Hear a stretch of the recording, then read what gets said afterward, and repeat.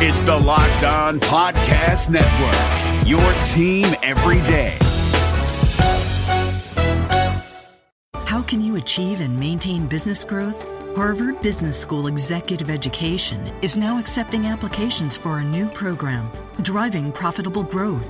Taking place in Boston from October 25th through the 28th, this program focuses on business expansion and organizational growth strategies that can lead your company into the future. Learn more about this 3-day program for senior leaders by visiting hbs.me/growth. That's hbs.me/growth. You are Locked On Celtics, your daily Celtics podcast, part of the Locked On Podcast Network, your team every day. I'm so hyped right now. Anything's possible. Oh, my mama made it, man. Anything's possible. Rainy days, jump shot, fade away. This the best Celtics podcast day to day, especially when the season get hectic. I stay waiting on it like receiving a Nets pick. Nothing like the terrible analysts on the TV. So in depth you might even hear a story on Gigi. So in depth they might do an hour about the D-League. So in depth you probably should pay him, but it's a freebie. Yeah, John Corrales and Jay King locked on trying to get the 18th ring. So you can miss me with the blah blah. No more Geno time, we watching Jay do the Zaza. Melly.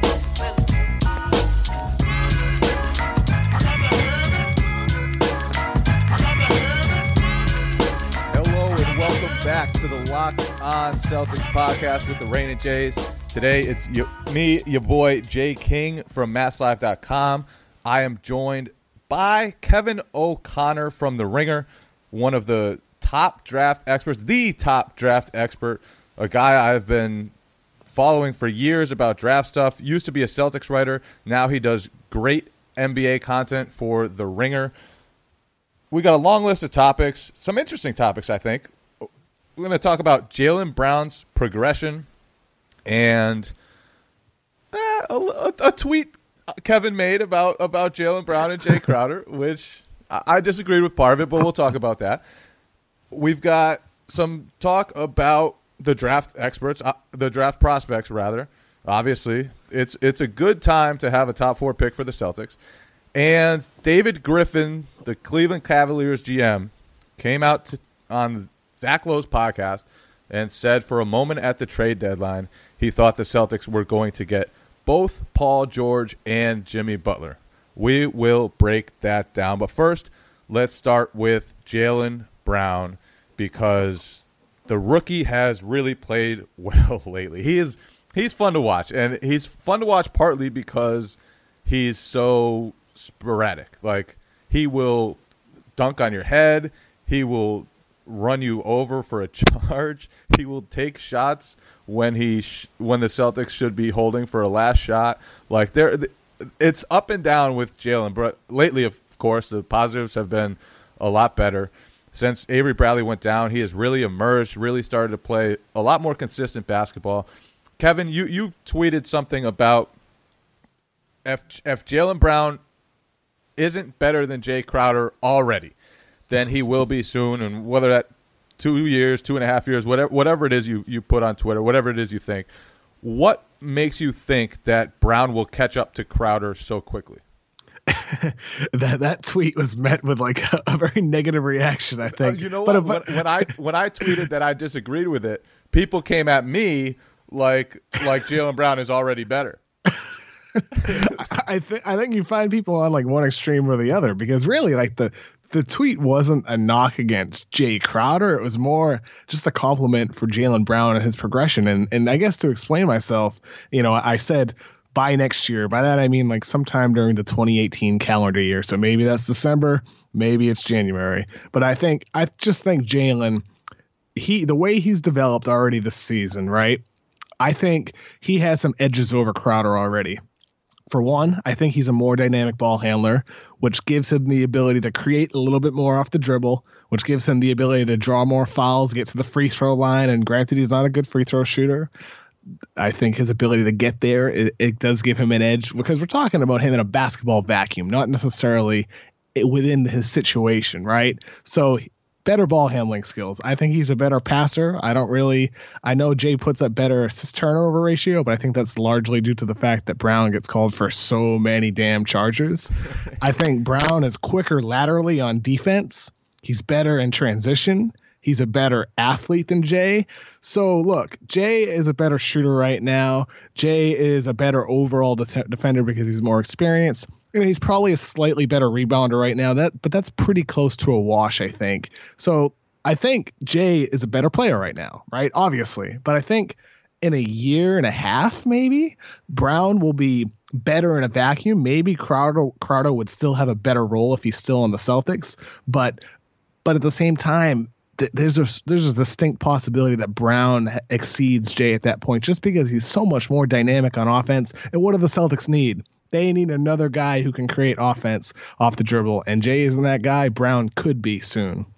Yeah, so what I really disagreed with about your tweet was the "F he's not already."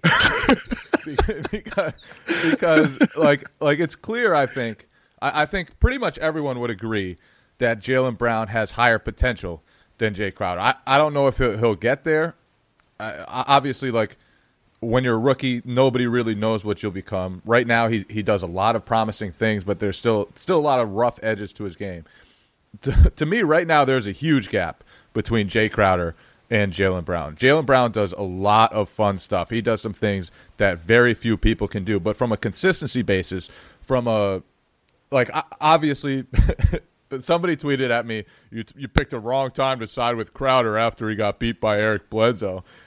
well, yeah, that wasn't his finest defensive moment. But for the most part, he's a plus defender who can guard a lot of positions and is a smart defender, which Jaylen Brown has not yet become.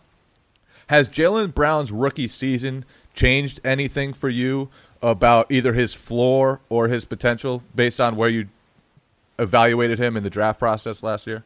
I don't think a lot has changed. Honestly, I like Jaylen a lot heading into the draft. Like I was up and down on him at Cal, right? Like I was like in a way riding the roller coaster, which I don't think is a great thing to do.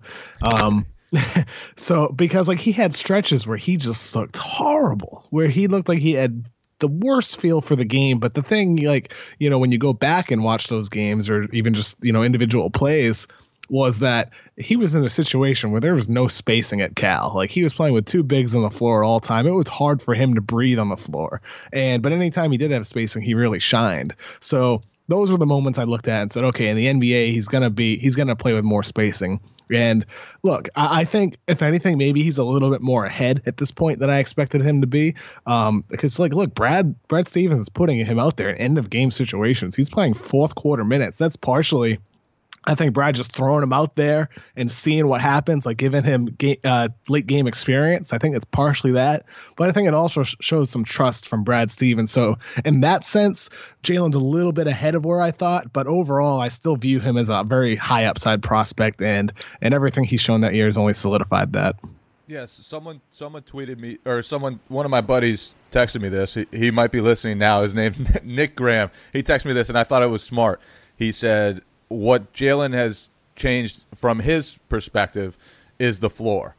Like he's knocking down shots at a pretty high rate. And if you talk to the people in the Celtics organization, they'll tell you that it's not just that he's shooting a better percentage in the games, because that's obviously a small sample size, might not be indicative of what's real. But his numbers in practice, his numbers across the board, and they keep track of those things, have really risen, and he is actually developing as a shooter in the ways they had hoped. So that's all promising. And since he is becoming probably already right now a better shooter than a lot of people thought he'd be as a rookie. He's shooting something like 55% from the corners. Above the break still hasn't been good, but there's a lot of time to develop that. And then defensively, they're throwing him out there at the end of fourth quarters. They are. He's the one who subs in for Isaiah Thomas a lot when they take Isaiah Thomas out for offense-defense purposes. And, he's come a long way. Avery Bradley he said something funny the other night. He said, Jaylen has really, really progressed defensively. And he said, I asked him what the area where he really progressed is. He said, well, staying with his man. It's like, yeah, it's a pretty rookie thing when you're not staying with your man, and it says a lot about him that they are trusting him, because Brad Stevens doesn't play favorites. Like he's not going to just give a rookie minutes because he's a rookie, and he really has progressed defensively. Let's get to some of the draft prospects now. I went to see Lonzo Ball the other night, and he's just fun, man. Is he the best passer you've evaluated in the last however many years you've been doing the draft guides? Man, like, he's gonna be, right? I think his basketball IQ is just off the charts. His passing vision, off the charts. His feel for the game, off the charts. Like, he is like an outlier in those specific categories. He has his flaws, right? You know, there's questions about his jump shot, but there's no denying that he's going to become a guy who is a serious threat as a passer in the pick and roll, or somebody who is just dominant passing in transition. I think depending on the type of point guard a team wants in their offense, if they want more facilitator, like if they have primary scorers at the forward positions, maybe Lonzo Ball is perfect for that type of situation because of how good he is as a passer, and because I think there's no question he'll have no issues shooting off the catch either. Yeah, he's so fun to watch, man, and it's awesome. What's funnest for me watching him is he doesn't just hunt assists. Like, he puts up huge assist numbers, but he would just throw the ball up to an open guy on the fast break and let the other guy make a play. Like, it's not like he's like one of these selfish assist guys. He is one of the most unselfish, and he just finds guys. It's fun to watch. Has he changed for you whether Markelle Fultz is number one at all, or is there a debate there for you? Who's number one? So one quick note on the passing, like you hit the nail on the head there. Like, he is so unselfish, and like that's kind of, you know, my thing with Ben Simmons. Like, he's a spectacular passer, but there were so many times in college where he would have a clear outlet pass, and he would instead like hunt out an assist by dribbling the ball up the court himself. And Lonzo Ball is just unbelievable in every single category you can ever imagine as a passer. And yes, in that sense, he has closed the gap on Fultz, because I came in this year, honestly, not even loving Ball. Like, you know, you watch him at lower levels and it's like, okay, there's a lot to like here. But at the same time, that jump shot is so ugly. It's like a side-winding slingshot shot. I highly recommend typing in Lonzo Ball highlights in YouTube and just watching his jump shots. Like, it's very weird looking. I highly recommend against that. Yeah, you might go to bed and have nightmares or something like that. But you know, I think Fultz is still number one for me, Jay. I just see Fultz as just a better overall scorer, and like personally, like if I'm building my team, I want my point guard to be really one of those guys who you can lean on as a scorer in end of game situations, more so than the facilitator like Ball. But with that said, Ball, it's not like that ability's not there, right? I mean, he's very good at step back jump shots. He needs to work out some kinks in his shot off when it comes to pulling straight up into his shot, but the ability is there. I just think Fultz, more dynamic as a scorer, better body. I think he'll be better absorbing contact at the rim and getting to the free throw line. And because of his better body, he has naturally more defensive potential than Ball does. Ball is very thin and lean. So I think Fultz definitely is still one for me, but Ball has really come up and closed the gap. Yeah, it's funny because you talk to a lot of people who were like you before the season, and Ball was like maybe lottery prospect, like later in the lottery. And then it took like just a couple weeks for everyone to be like, "Whoa, this kid has a gift," and he works hard too. He's a hustler. I like that about him. He lifts everybody up, and people say that about a lot of prospects, but his style, like, he just has an energy to him that does, I think, lift up his team. And maybe it won't be that way at the NBA level. Obviously, it's a different game, but, man, that dude can pass. He has a knack for some incredible plays. All right, Celtics, obviously, they're going to have a top 4 pick. Who would be your number 3 right now for them. Obviously, there's like a lot of guys that could be considered at that spot. Man, like, Jay, this year is so weird. It's like not even just the Celtics, but just in general. I have such a hard time with that third spot. I feel like I'm at Josh Jackson from Kansas right now, but if you ask me in a week or 2 weeks, maybe that changes a little bit. I just think Jackson, I don't even say that with full confidence, but with Jackson, I just see him as the guy where he's going to be a versatile defender. He's going to be able to defend 1 through 3 and 1 through 4 in small ball lineups because he's so aggressive, so quick laterally. He's strong, and offensively, he's a good rebounder, great in transition. He can go coast to coast. What was that noise? Did you hear that? That was nice. I like that. Was that on your side or me? Sound effects. I couldn't tell. I couldn't tell if that was like in my left headphone or in my house. We got sound effects on the Locked On Celtics podcast. We'll have to cut that. It shook me. So rattled right now. Yeah, right. Off my game. But yeah, so okay, I'll go back. So with Josh Jackson, I just see him as the guy who defensively he's going to be able to defend 1 through 3 and 1 through 4 and in terms of small ball lineups. But he does more than just defend. He's dynamic ball handler for forward, so he has the ability to create off the dribble, which is valuable in today's offenses that have multi-ball handler, multi-playmakers on the teams. The thing is with him is the shot. He's like 50 to 60% from the free throw line, and his 3-point percentage is like nearing 40% at this point, but I don't think that's real. And it's a lot like Justice Winslow or Aaron Gordon a couple years ago, where I just have my type when it comes to forwards, and that is these super athletic, high intensity defensive forwards who have everything you look for except for the jump shot. And Josh Jackson has that similar mold. And as we've seen with guys like Gordon and Winslow and Michael Kidd-Gilchrist down to the KJ McDaniels of the world, is those guys need that jump shot. And if Jackson doesn't have that, then what is he really? I mean, he'll be a good player, but I don't know if he's a guy you'd want to take with the number 3 pick. And what you want there is a guy who becomes a super impactful player. And so that's where I struggle, philosophically, with putting Jackson there, even though there's so much to like about him. Yeah, and when I saw Josh Jackson for the first time, and I said this about Jaylen Brown to my brothers after I saw him for the first time at Cal, Josh Jackson is a Celtics type of guy. You see him once and you're like, yeah, he's gritty, he's athletic, he can guard multiple positions, he can't shoot. he is definitely a Celtics type of guy. And what's interesting is the Celtics believe that shooting is the most teachable aspect, the most improvable aspect for a prospect. But they don't have a shooting coach. They don't have a shooting coach though on the roster. I don't believe they have a shooting coach though. Yeah, but Jay Crowder has improved. He's around 40% now. Avery Bradley, he's around 40% now. Isaiah Thomas has taken a step forward. Marcus Smart isn't quite as horrendous as he used to be.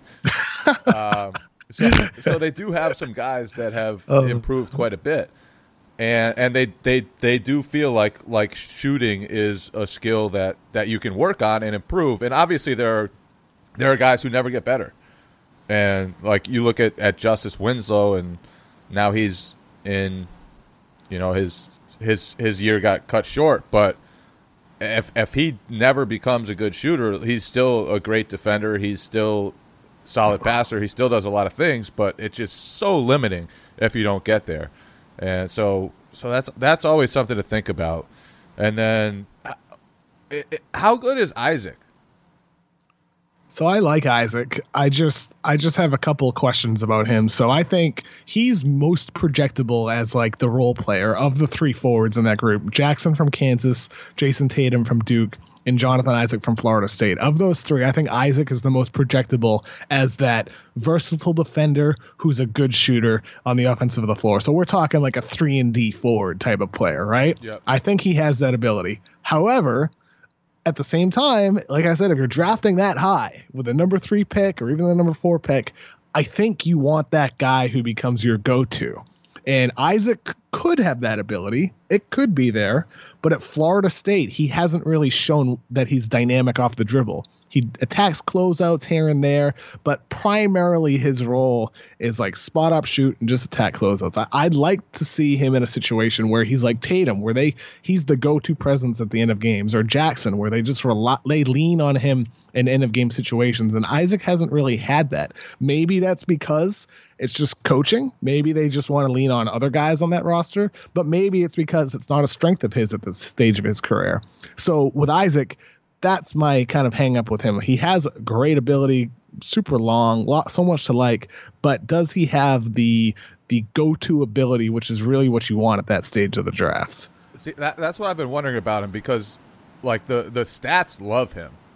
I think I read somewhere where he's like second to Lonzo Ball on ESPN's projections moving forward, and he's 6'11" with super long arms. Like, there's a lot to like about that kid. So yeah. I was wondering why there wasn't more talk about him potentially moving up, but you answered that question. The other guy I like is Jason Tatum. What is he close to that 3-4 range for you? And what differentiates him from the Josh Jacksons, the Isaacs? So at the beginning of the season, I had Tatum at 2, and I think I have him at maybe 4 right now behind Jackson. So I still have him ahead of Isaac. The thing with Tatum is so he clearly is the best of the 3 when it comes to creating off the dribble. He's a super smooth, good ball handler. He already has some advanced moves. But the thing is, he's not as good as an athlete as either of them. He's not as good defensively as either of them, and he's probably not any better as a passer than Isaac is, and Jackson is clearly a better passer. So what Tatum has going for him is the ability to create offense without a screen. He can be that go-to guy, but the problem with him is that he needs to really, really extend his shooting range. Right now, he's mostly a mid-range level shooter. He can shoot a little bit from 3. He can shoot off the catch, especially from 3. But he needs to extend that range out in order to become that real go-to scoring presence in the NBA. So DeMar DeRozan, for example, is an awesome player. There's no denying that. But even he, I think, could still take his game just to an even higher level if he becomes a guy who could shoot threes. And Tatum needs to do that. Will he? Maybe. And that's why I'm still super high on him, because maybe in the right situation, extending his range is something that'll happen just over the course of time. But if he doesn't, what is he? Because he doesn't do a lot else on the floor. And maybe that's like a maybe slightly better version of Rudy Gay. And I've never been a Rudy Gay guy, and that's where I've just got some issues with Tatum too. So all those forwards are so appealing, but they all have certain flaws that hold me back from falling in love with them, as I have with Fultz and with Lonzo Ball. How much of a drop off is there after number 2? So I think we'll look back at this draft 10 years from now and say there was no drop off, and maybe one of those forwards ends up as the best player anyway. But from an evaluation standpoint, there kind of is a drop off for me. I just think Fultz is clearly the one. Ball has closed the gap on him, but after that, I just have so many questions about all these guys. Every single one of them. They could become stars. They have immense upside, but they all have at least one major wart that sticks out. And you're like, man, if only he didn't have that, he would be really a sure thing. All right. So much relies on the ping pong balls, man. So much. Markelle Fultz, 25% shot at him, Yeah, it's 48% chance I think they get a top 2, something like that. 46.5. So, there we go. Statistically, they're more likely to be 3rd or 4th. But people freak out if they get 3rd or 4th. And they'll still get a really good player. They'll still be a 50-plus win team, adding a top 3 or 4 pick. But Boston will freak out if they don't get a top 2 pick. It will not be pretty. Okay, so David Griffin today went on Zach Lowe's podcast. I think the conversation probably happened over the weekend at the Sloan Conference. But so Zach Lowe asked him about a report that the Cavaliers were on pins and needles about the Celtics maybe getting Jimmy Butler. And he said, well, it wasn't just Butler. For a moment, I thought they were getting Paul George and Jimmy Butler. So that whoa, both of them, huh? And obviously the Celtics would have had to trade. They would have had to unload the chest. Like, they would have had to trade both Brooklyn picks. They would have had to trade probably 2 or 3 pieces of their rotation at least. They would have had to maybe dig into like Ante Zizic, Gershon Yabusele. They would have had to throw a lot. But whoa. Do you think that's what they're dreaming about, man? Yeah, I do think they're dreaming big. They're definitely dreaming very, very, very big. And I mean, that's something you and I talked briefly about before the trade deadline, Jay. And we're like, is this crazy? Is this like just a crazy scenario? And it is. It's totally crazy. But David Griffin knows that Danny Ainge is a big thinker, right? And with that in mind, he also knows that they had the assets to theoretically acquire both, right? They theoretically could have given one Nets pick to the Bulls and one Nets pick to the Pacers, and then given whatever else it would have taken to make it work, right? Theoretically, they could have. So you can understand why David Griffin had that concern. The thing that really surprises me is that he just came flat out and said that. I mean, that wasn't a thought that many people had. And like, if you did say that, like, if you were on the Celtics Reddit or you were on Celtics blog or Celtics Hub, any website, MassLive comments, and you said Celtics are going to go for both Jimmy Butler and Paul George, people would have said, you're stupid, you're biased, you're a homer, right? But David Griffin, the GM, said it. Yeah, I actually wrote about the possibility. Like obviously it's a crazy possibility. It's a slim possibility. When you're talking about landing 1 star, it's tough. When you talk about landing 2, now you're like, it's dream world. But I wrote about the possibility and like what it might take, and honestly, like, it's not completely impossible for them to dream about it. And people were just like, "Okay, you're on drugs. It's time to go to sleep, Jay." Where can I get some? They're saying. Exactly.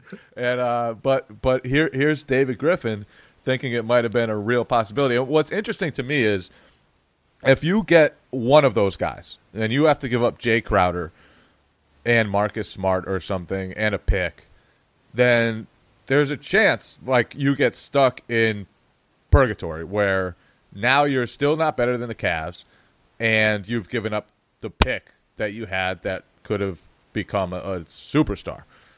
So, but if you get both of them, that's a different story. And now you're competitive with the Cavs for sure. You're at least dreaming about taking down the Warriors when they're at full strength. So, yeah, maybe they're not willing to give up some of those pieces for one of them. Maybe they'd be more willing to part ways with all those pieces if they could get 2. And now, there will be different possibilities this summer. Obviously, they'll chase Gordon Hayward with cap space, see what happens there, maybe revisit Butler-George talks. Maybe they'll just keep the number 1 or number 4 pick or whatever pick it is and add a top prospect to a team that won 50 games. There's a lot that could happen. But that dream, man, that dream is crazy. That dream. I mean, it's all about, like, this is the phrase I'm always going to use until the Celtics do something, is it's all about order of operations. Because if they had made the move, let's say they traded Jay Crowder and the Nets pick and Avery Bradley and whatever else for Paul George. Let's just say they did that at the deadline. It would have looked great. Celtics would have probably been a little bit better this year, but they still wouldn't have been close enough. And because they made the trade before the summer, they would have lost the ability to make a move using their cap space because there would be no cap space anymore. But since they waited, they're going to have the ability to create maximum cap space so they can try to make a run at a guy like Gordon Hayward.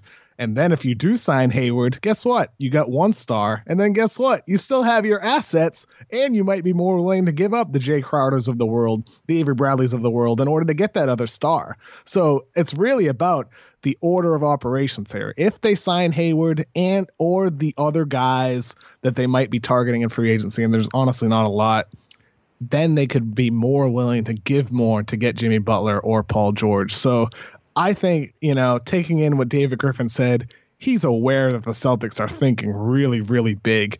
And general managers know that Danny Ainge is going for something big. And that's what they're planning for. And I think that's ultimately why they waited and passed on any short-term deals, because it's all about winning a title. It's not about putting themselves in the Eastern Conference Finals. It's about winning a title. And they need 2 guys, not 1 guy, to get to that next level. It's crazy to cover the Celtics. because everything's a possibility. It's so crazy.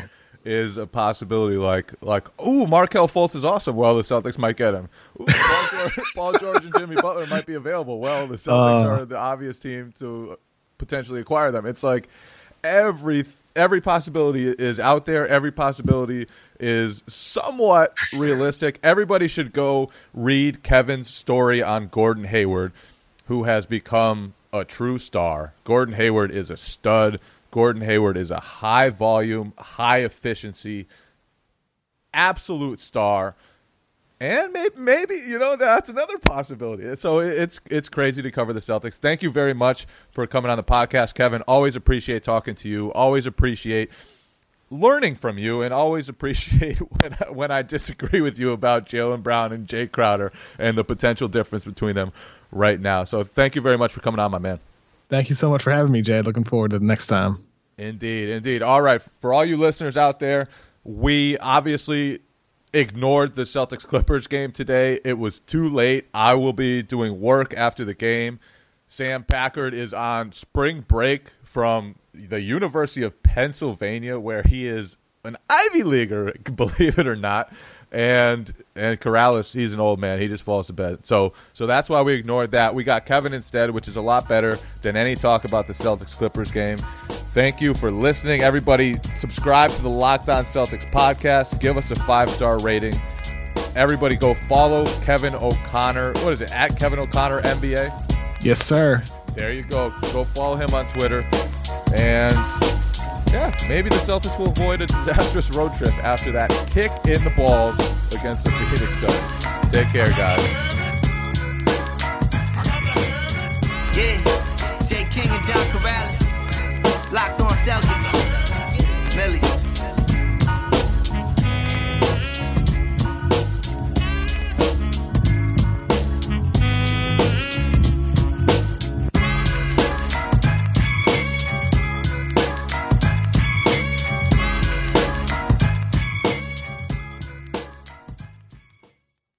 Rejecting the Screen has been retweeted by Kobe, Dame Lillard, and Vince Carter, so it's fair to say you should give it a shot. I'm Noah Kozlov. And I'm Adam Stanko.